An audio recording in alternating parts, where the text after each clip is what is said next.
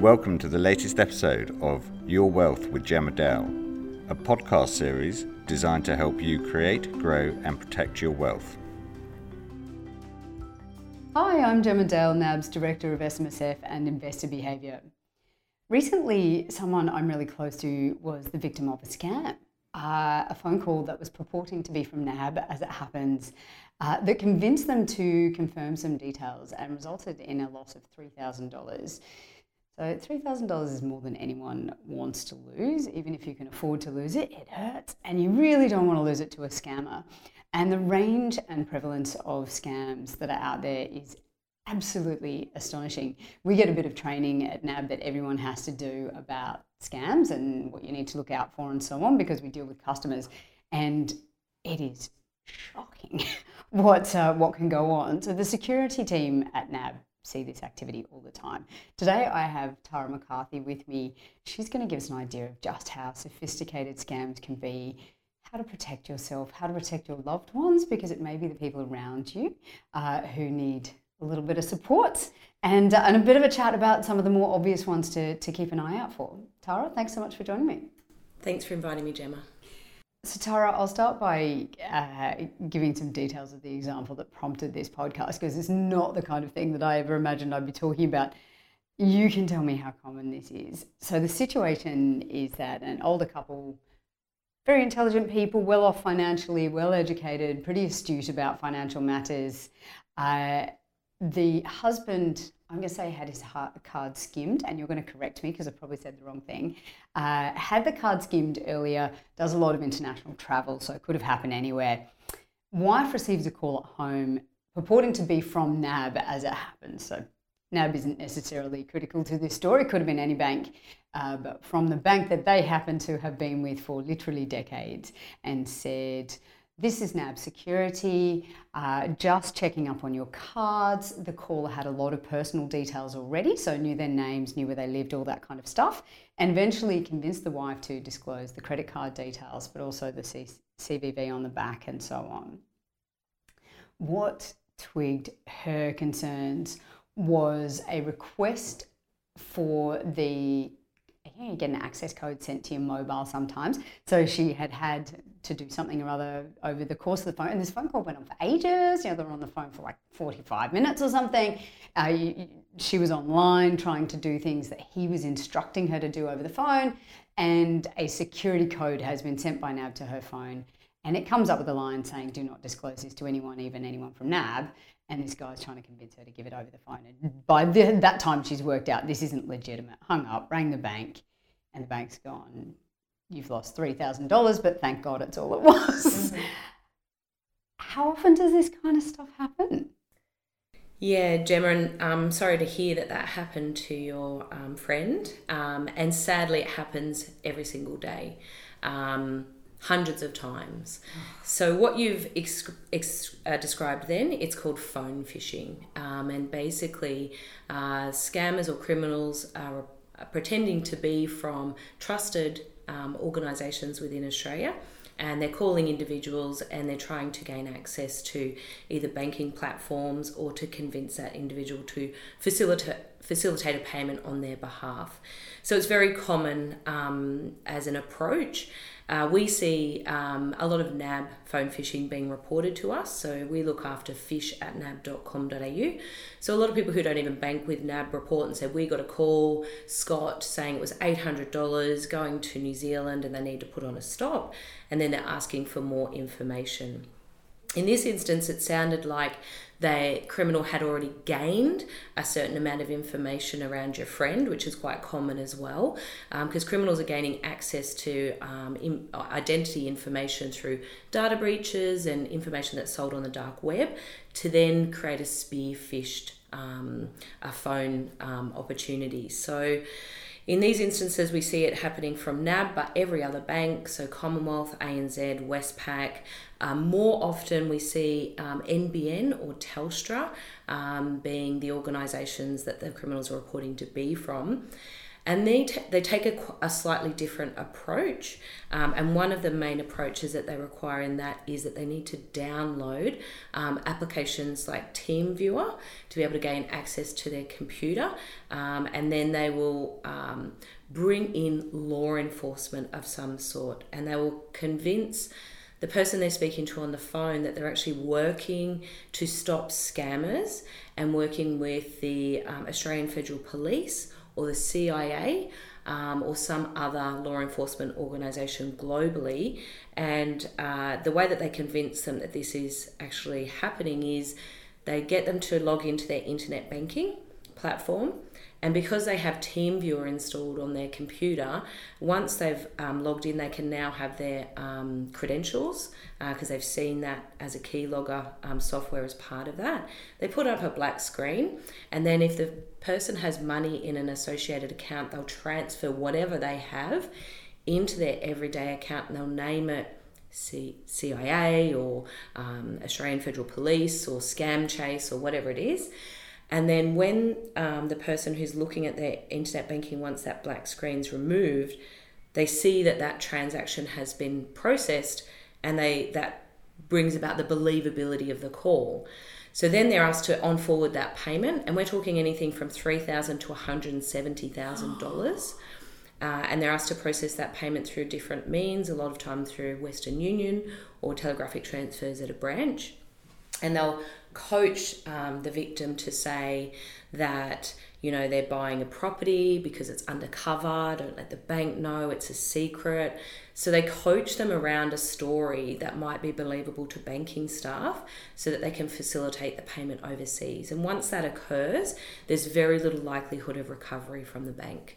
So phone phishing is very common, and we see it happening, and ScamWatch reports it happening quite regularly. We just recommend for any individuals that receive a phone call from anyone that's unsolicited, and even if you might be expecting a call, if anyone's asking for personal details or to facilitate a payment, hang up the phone immediately and call that genuine organisation on a publicly listed number and confirm. If ever you're concerned in any way whatsoever, hang up the phone. A genuine organisation won't have any problem with you calling back, and they'll be able to leave a note on the system. So the thing you've said that freaks me out the most, so there's plenty of things in there that'll freak you out, is the fact that through data breaches and so on, they already have a lot of your information. And I can see that why that would automatically convince people that it's from a legitimate source. So you already know my name and my credit card details, which was the example that I was giving you. Yeah. You know, but they already had my details, so it must have been legitimate. And you're saying, no, they got your details. Sure, they've got all of those details, but they purchased it because it was a data breach or something else, that they had access to them already. Yeah, correct. And it's that second part, like asking the individual to provide their card number and their CVV. A bank would never do that. There's never a requirement that a bank would need access to that information. They would already have it. If they're going to do a validation, there might be some questions that they would ask at the start, in which case you can equally hang up if you're uncertain and call them back as well.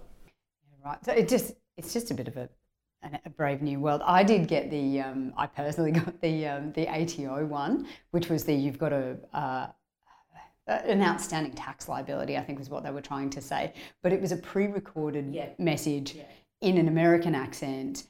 Had a warrant for your arrest. Yeah, all of this kind of stuff, clearly articulated in language that would just never be used by the ATO, aside from the fact that they don't give you pre-recorded messages about a tax bill. Like, it was hilarious if you knew to listen for how wrong it was.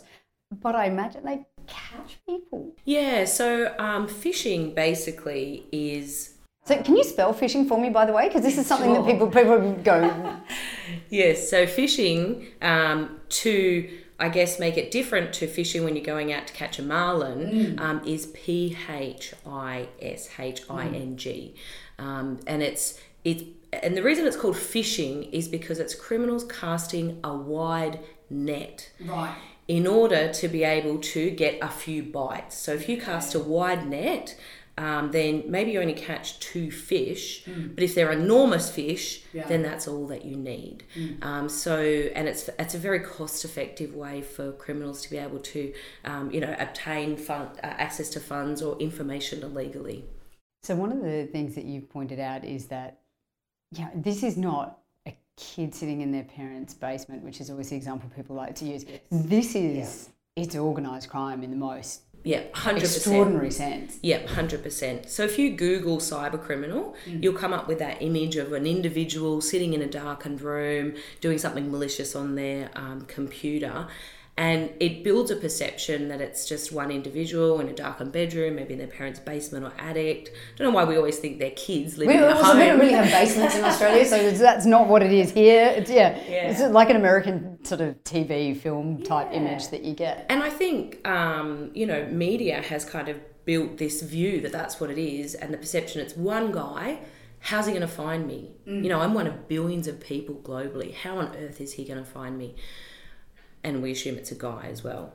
But actually, in reality, organised crime is just that. And that's who's perpetrating and facilitating the phishing and the cybercrime. And they're working in call centres, they've got headsets, they've got laptops, they've got coaching, they've got metrics that they need to get, they've got quality measures, they've got targets, they've got a bonus incentive scheme. They're going out to universities to find... Do they get superannuation? Well, they're not based in Australia, and I'm not sure what the superannuation scheme in some of those other countries looks like, but I don't think so. But it's basically like a corporate setup. But it's a corporate setup, and it's a business, and they're out to make money. There's no mucking around. It's not someone just trying to get a bit of money here or there. They've got standard operating procedure manuals that are 3,000 pages long. So if you're having a tricky call and want to know how to negotiate that and how to overcome objections, then they have the answers to how to do that. From the victim of your crime. Yeah. Exactly. Yeah. That's astonishing, and it's quite intimidating, that thought. So one of the things that is fascinating, certainly with the individual I was talking about, was the caller was very convincing and very confident. Yes. So was very happy to answer questions, the example that's given is that they get quite aggressive and can be really pushy, which was not the experience this person had. It was kind of like, no, they were very confident. They worked for NAB. They were in NAB security. They were, calling for this reason and this reason. You can look up my details, all this kind of stuff. Very, very calm, very smooth with it all. And that seems to be part of it. So they're getting coached on how to do this. Yeah, 100%. They're experts at having these conversations, and they're experts at getting people to provide details or facilitate payments. That's their job. Day in, day out, like you become an expert in banking or superannuation or podcasts. They are absolute experts in committing fraud and scams against victims. So, yeah. That's really depressing. So what are some of the other examples you see? So the phone ones, I think everyone would be able to. And I can name a number of family friends of a certain age and demographic using... The example you did, actually, Telstra was the one. This is quite a few years ago, but the Telstra one, download the software and that sort of stuff. And they absolutely saw quite a few of those. Not as extreme. There was no CIA, AFP example. It was more just that they took money, relatively small sums at those times. Yeah. But they're getting better now, right? Increasing. Yeah, so their revenue is increasing for sure. So what else are you seeing? So we see, so of all the phishing, so we've just talked about phone phishing, there's email phishing as well, and there's SMS phishing. Right. So email phishing is the old school email. It's, looking to come from a genuine organisation or maybe someone that you know, and it's asking for a few things. So maybe it's asking for personal details, it might be asking to facilitate a payment, or it might be asking you just to click the link, which might deploy malware or some suspicious software onto your computer. So those are 3 key activities that phishing is looking for you to do. So email phishing still occurs, but more commonly we see SMS phishing. Basically, it's more has a bit higher click-through rate, and it just seems more personalised when it comes through on our mobile device, and we're used to clicking, and I guess not maybe so aware that is a channel that criminals are now looking to use to gain information. But those key things apply, right? So phishing often is generically addressed. So potentially they don't know your name. So it's just dear customer, something like that.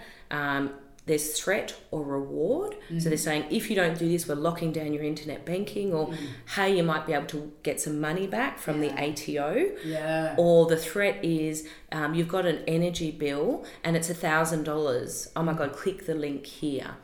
There's a link to click on and it's asking for personal details.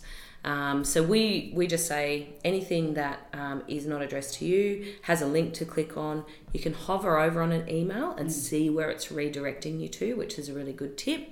But if you receive an SMS and there's no name on it, even if it seems to come from an organisation that you do business with and there's a link, don't click it. Don't take the chance. Just contact that organisation independently and confirm if they need some information from you, because it might be asking for personal information, but it might be downloading malware or ransomware as well. So we see phishing, email, SMS and phone phishing. But I mean, the list of scams is basically unending. So as soon as a new opportunity comes up, criminals are looking to take advantage of all sorts of alternatives, and they're really looking at social engineering. They're really looking at getting people to take an action that helps them facilitate their crime. So phishing is major. Investment scams is a really huge impact on Australians. Millions and millions of dollars every year being lost to investment scams, overseas investors or Bitcoin investors promising massive returns with absolutely nothing at the end of it. And we see ransomware is still a fairly large issue. And probably from business customers, business email compromise or invoice scams is a massive threat to Australian businesses. Massive. I'm going to have to ask you about a few of those because some of them are new to me. I was going to say, so my hairdresser got an email purporting to be from the ATO saying you've received a tax refund, and apparently this was everywhere and probably is now too after the introduction of the recent legislation that would allow people to get this sort of more substantial rebate this year, and it was coming through in your tax returns. All these people rushing to put in their return immediately after 30 June to get a refund of up to a bit over $1,000. And my hairdresser saw it. She was like, I've never had a refund in my life. That's so exciting. Yeah. And then she thought, I've never had a refund in my life. So she rang her accountant who went, yeah, you're not getting a refund, you've got a bill. And she was very disappointed. Yeah. But it was exactly that, playing on that hope, like, so exciting. Yeah. I will say if you use any of the electronic communication with the ATO, it's all done via MyGov. Yes. Which it feels like the most antiquated thing in the world when you're used to using internet banking and so on. But there's a reason why they send you these emails which say, you have new information, it's in your inbox. Yes. And that's it, full stop. And then you have to go and search and find your password and second factor authentication and all this other stuff in order to get to it, because they're not going to email you and say, click here. That's correct. So when you're receiving unsolicited messages and someone's offering you that reward, be suspicious. Be thinking, is that for real? Like, when has this organisation ever offered me anything? And I'll tell you that ATO lure is really an identity theft lure. We've had the opportunity for our experts to be able to click on that link, and it goes then through to set up a fake MyGov account, and it asks for personal details, identification details, card details. Basically, if someone goes through that whole process, a criminal has enough information to completely take over an identity. So it's quite serious, the information that they're looking for, and then what can occur after that, because that would allow someone to then go and set up banking profiles in your name, apply for unsecured lending, apply for telephone services, apply for, go to Harvey Norman and apply for one of those cards to buy furniture. And you might not know, and 5 years later you might go to do a loan application and you can't because you've got so many defaults against your name. Yeah, your credit file is horrendous. Yeah, your credit file is horrendous. Yeah, and the first thing you then have to do is prove it wasn't you. Yeah. So they say it can take around 12 months to be able to start to resolve that credit reporting issue. We work very closely with ID Care, who's a not-for-profit organisation who helps people who've fallen victim to identity credential issues, and they're excellent. So one of the simple ones with that is people stealing your mail as well, isn't it? Yep, people stealing mail still happens. People going through bins, people going through dumpsters where they see a whole lot of paperwork, and essentially you get your statement and a bill and your last year's tax return, and I can find enough information on the open web to pretend to be you. So many things to try to be on top of. One thing that I think is quite interesting is the demographic focus of phone phishing in particular. Seems to be older people, right? Because they have home phones for a start. Correct. And also they're at home more frequently, whereas younger people, the chances of my answering my home phone are literally zero because I haven't got one plugged in. I think I've got a line, but it's not plugged in. So, there is that greater likelihood of an older Australian. And then also that they trust those institutions like Telstra and the bank and so on, they've been with for decades and so on. Younger people are exposed in different ways, you were saying. Yeah, 100%. So whilst we do see that, I guess they're saying our older community members, which I've found out now, older means over 45. So that's depressing. That's great. We're not going to tell anyone that. We can keep that really quiet. But ScamWatch reports majority of scams do occur for those who are age 65 and above, fall victim most commonly. But those are also reported cases. So we're not sure or have no view of any cases that are not reported. What we see for younger people, they still fall victim. So I was doing some presentations up in New South Wales and heard a story. A banker's wife had received the SMS from NAB saying update your details. So she did, put in all her details.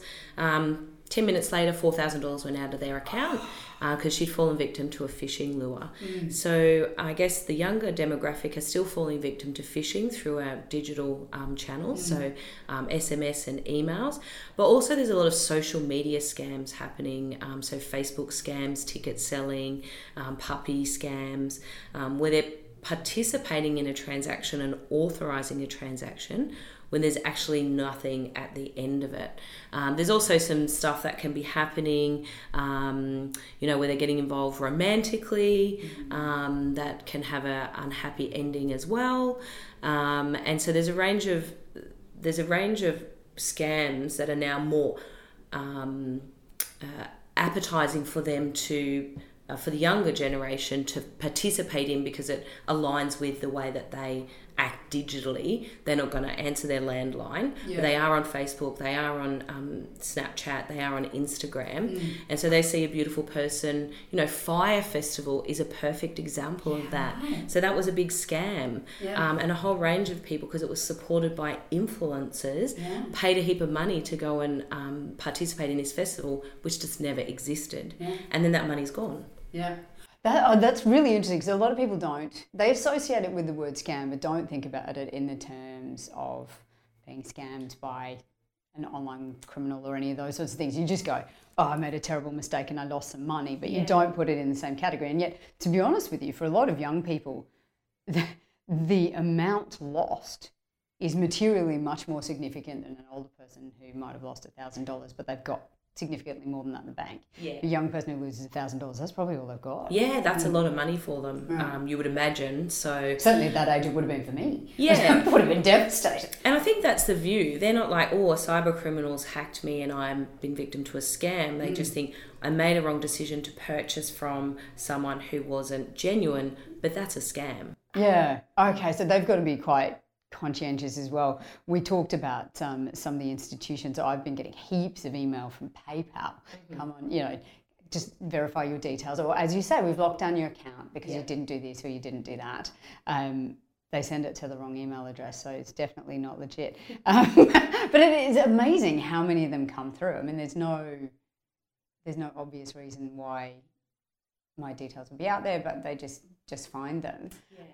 You were talking about social media scams. That's really interesting. Like kids, I feel for kids these days, right? You've got to be it's a brave new world, and often parents don't know how to help their kids manage a lot of the stuff that they're exposed to on social media and so on. So what sort of things happen on social media? Puppy scams I've never heard of.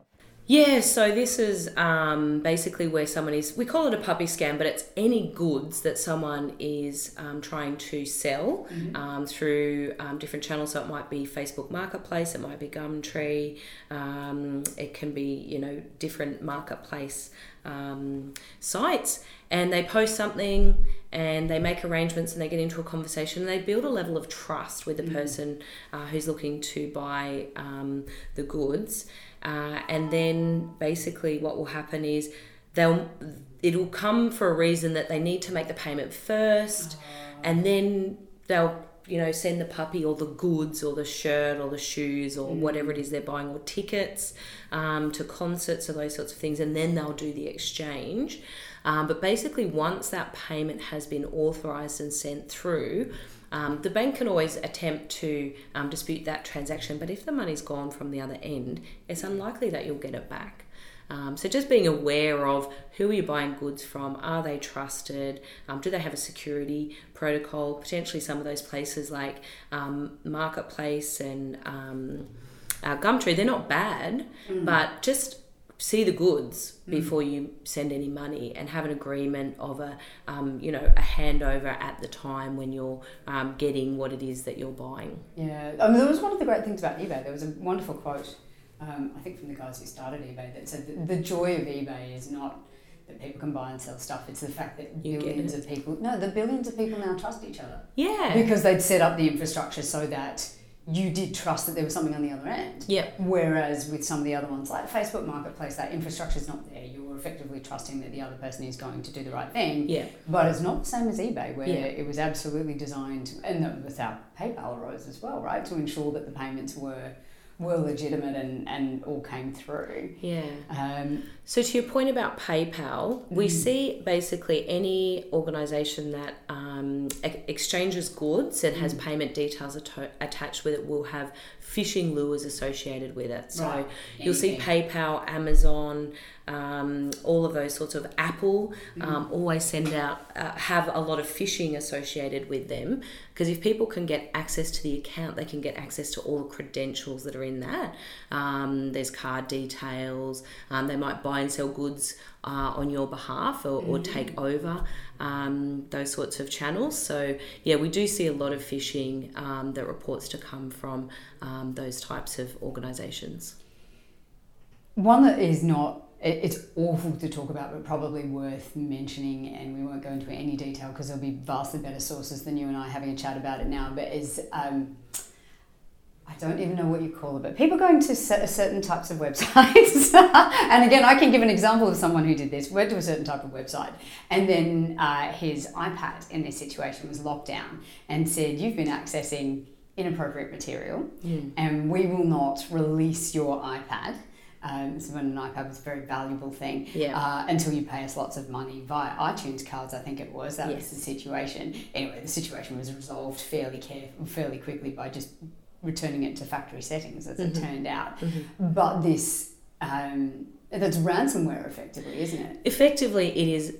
Was it ransom? Scam? It's a ransom scam. So there is ransomware. So that's where malicious software is downloaded onto a computer or a network, if it's networked, and all the details are encrypted. And then the criminals ask for a ransom. So at the moment, the going individual ransom is around $8,000 for a ransom.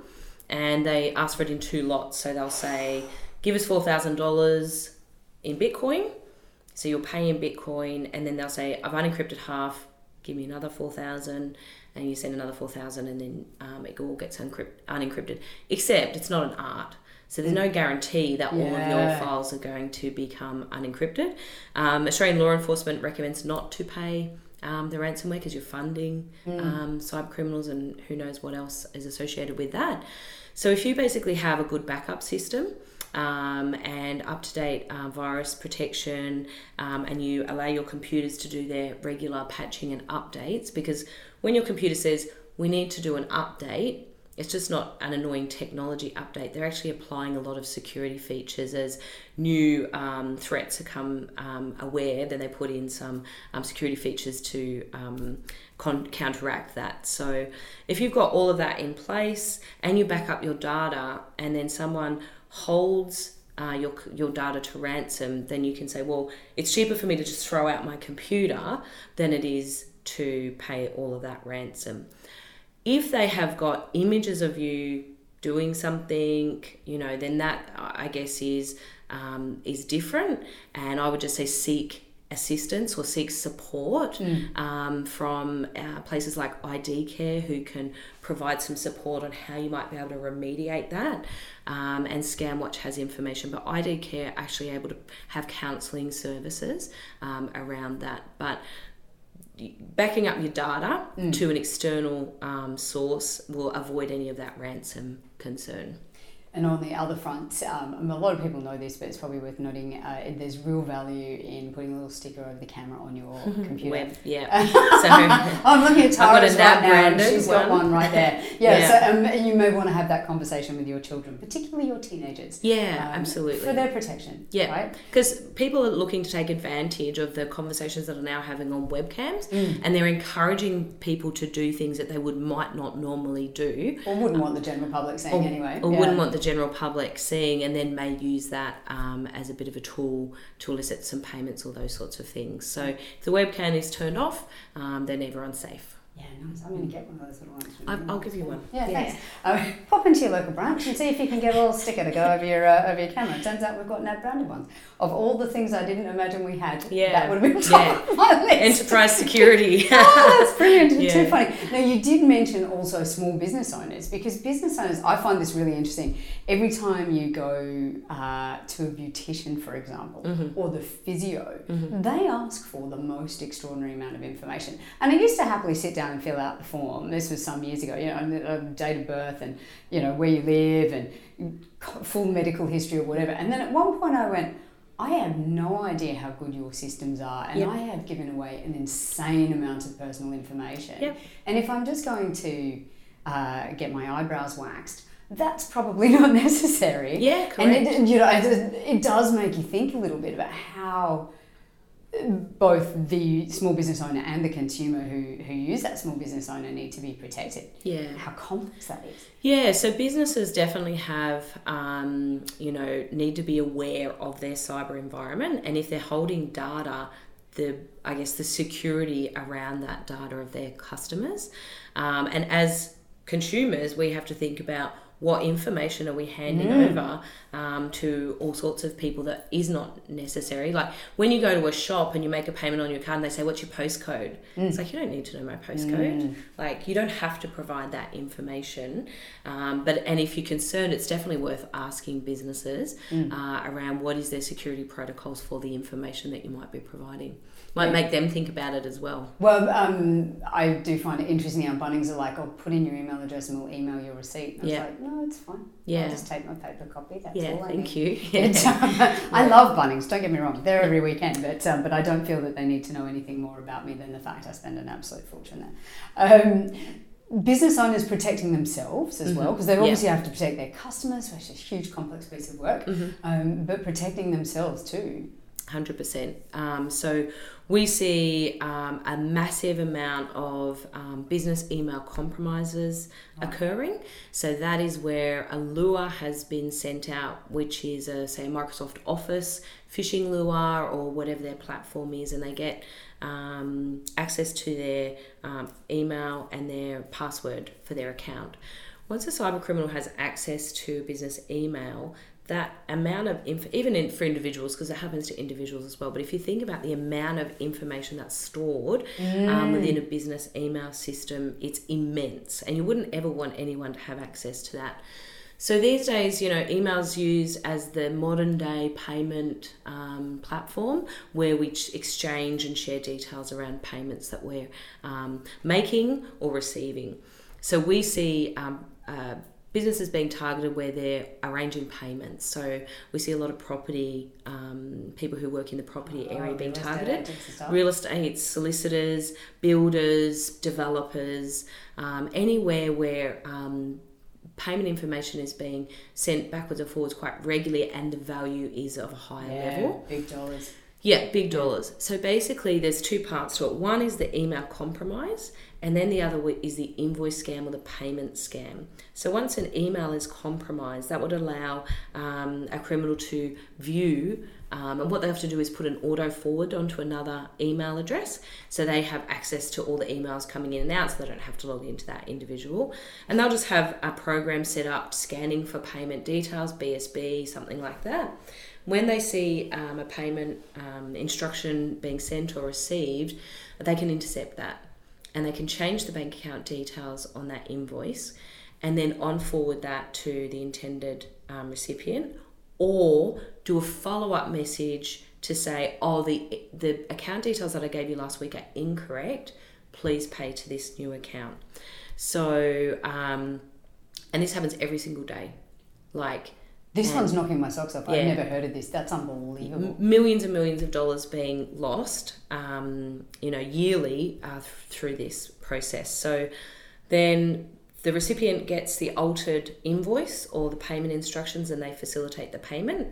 And then generally it will go to a mule account within Australia, and then it will go offshore very quickly, because that mule is often also involved in a scam. They're in a romance scam, they're in a job scam, they think they're receiving a genuine payment and forwarding on for a genuine purpose, and then it's sent overseas, so recovery is limited.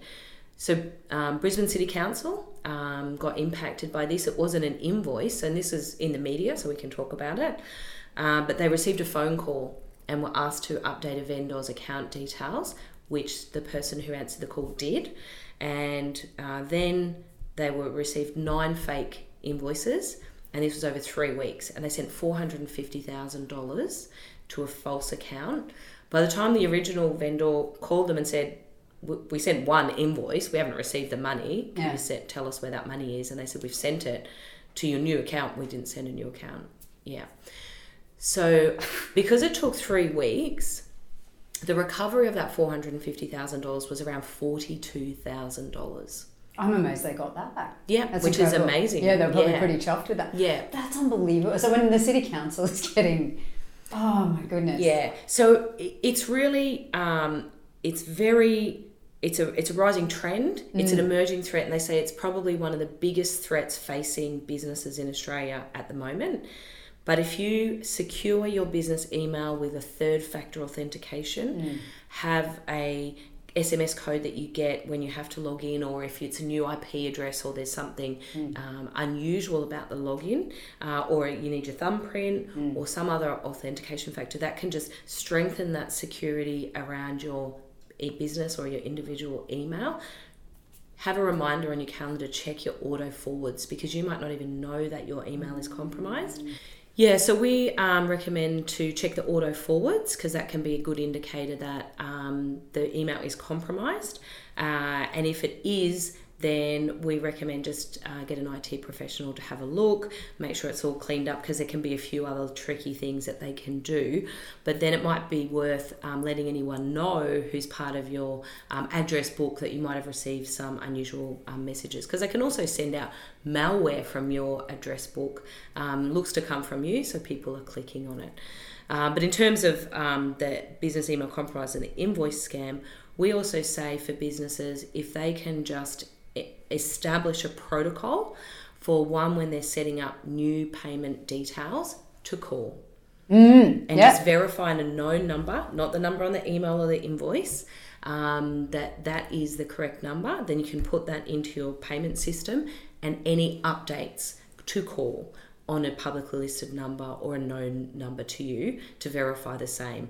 And that one old-fashioned approach is a really good way that you can minimize your risk of this occurring to you. Yeah. There is so much for people to be aware of and conscientious about. So instead of my strategy number one, just panicking and putting everything in cash, which is also a risk of its own, let's call it that, what do you do? So how do you prepare yourself and protect yourself as best you can? And also your loved ones, the people around you, where, it might be your teenagers, it might be your parents. How do you get everyone into a safer position? Yeah, great. That's a great question. So I guess there's two elements to it. There's a technical element and there's also the social engineering element. So from the technical element, it's making sure that your antivirus is up to date, that you're doing your software updates. If you're a business, that you have an approach to your cyber security.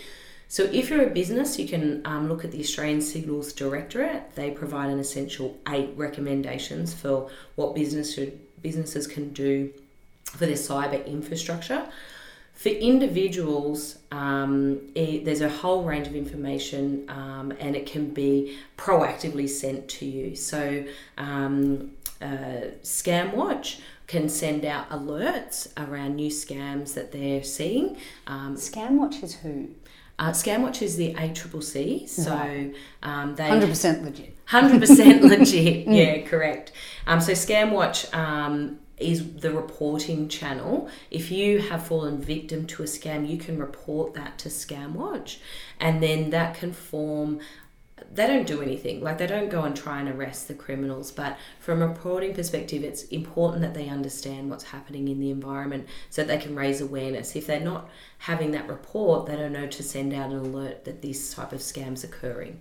So ScamWatch has proactive alerts, but also a heap of information that individuals can go and have a look at and read through. There's also the Stay Smart Online page, which is an Australian government page as well. And they send out alerts and they have a heap of information and articles on how you can keep yourself safe. The Alana and Madeline Foundation do a lot of work around children and teenagers and how you can care for them online. So that's a really good resource. So NabTrade last year for our charity trading day, the charity of choice was the Alana and Madeline Foundation, and is it called eSmart? It's something or other. The eSafety Commission. eSafety, yes. That's it. So they have a particular program where they go into schools, and that's what the funds were used for. So there you go. We funded part of that last year with generous donations and trading behaviour from NabTrade investors, explicitly for that, helping kids stay safe online. And they do an amazing job and have a heap of great resources and recommendations around what people can do. Because as well, the parents need to be aware and build that awareness of how they can help their kids. NAB also provides a whole range of articles and cyber training. So on nab.com.au security, we have security tips for you, so for individuals, and we have security tips for businesses and specific cyber training, which we'll go through. And it's just bite-sized, modules or articles. None of them take more than 10 minutes to read. And it just gives some insight into what is the threat and then some really helpful tips on what you can do to protect yourself. So there's so much information out there. There's also Have I Been Pwned? So Have I Been Pwned is a site that you can go and put in your email address, and it will tell you if that has been exposed in a data breach, what the data breach was, and you can also sign up to an alert. So if your details are exposed in a data breach, you'll get a notification to say this has been exposed, and you can take remedial action by changing passwords or putting flags on different services. Oh, that's really interesting. I use a password keeper partly because I forget everything all the time, and they first of all tell you all the time that your password is rubbish and you have to fix it up. But secondly, they will give you dark web reports, so whether or not you and they'll say this one's been compromised, this has been on the dark web.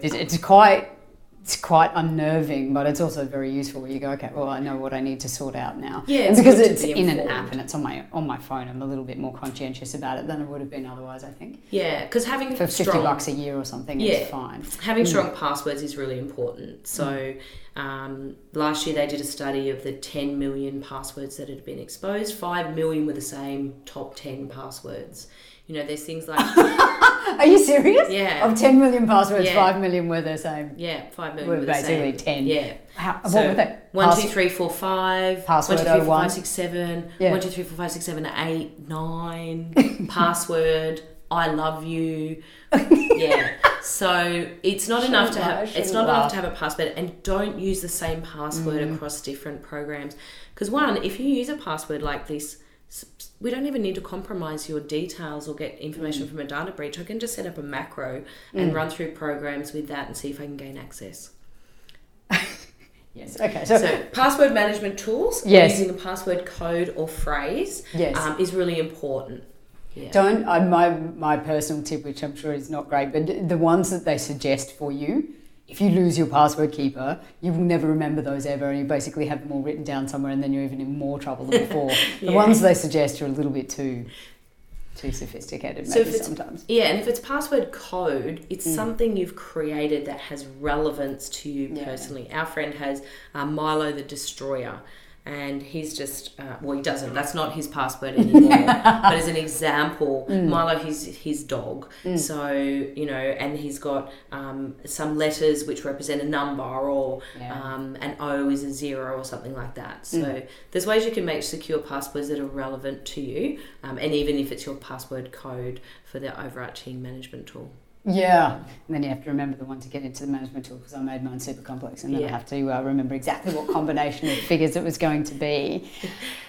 Tara, I can't thank you enough. It's I think this will probably be the most useful podcast I ever do. Might not be as exciting as where the market's going or any of those things, but I tell you what, certainly so valuable for people.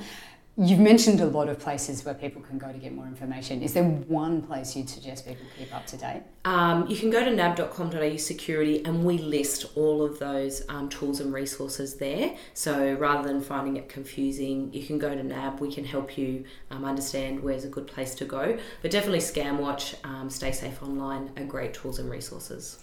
And my other tip, speaking on behalf of the people I know who prompted this, go into the branch if you're concerned, because the branch was sensational in this situation. That was so helpful, and just I think the most important thing was that they didn't make us feel stupid, which is how everybody feels in these situations. It's really hard. And I think we need to dispel that myth, and we need to raise up when we are falling victim or are having attacks against us, to spread the word about how common it is, so that people are aware of what's out there in the environment. But 100%, the frontline staff are amazing.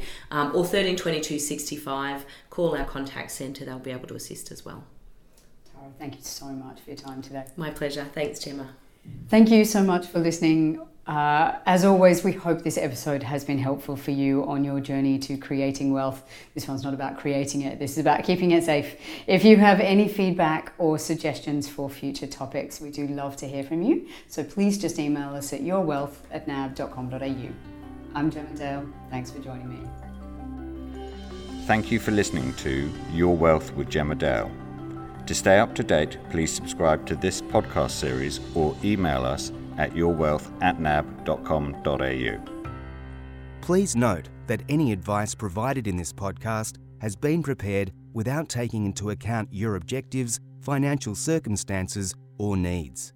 Before acting, you should consider the appropriateness of the information. To find out more, please visit nab.com.au.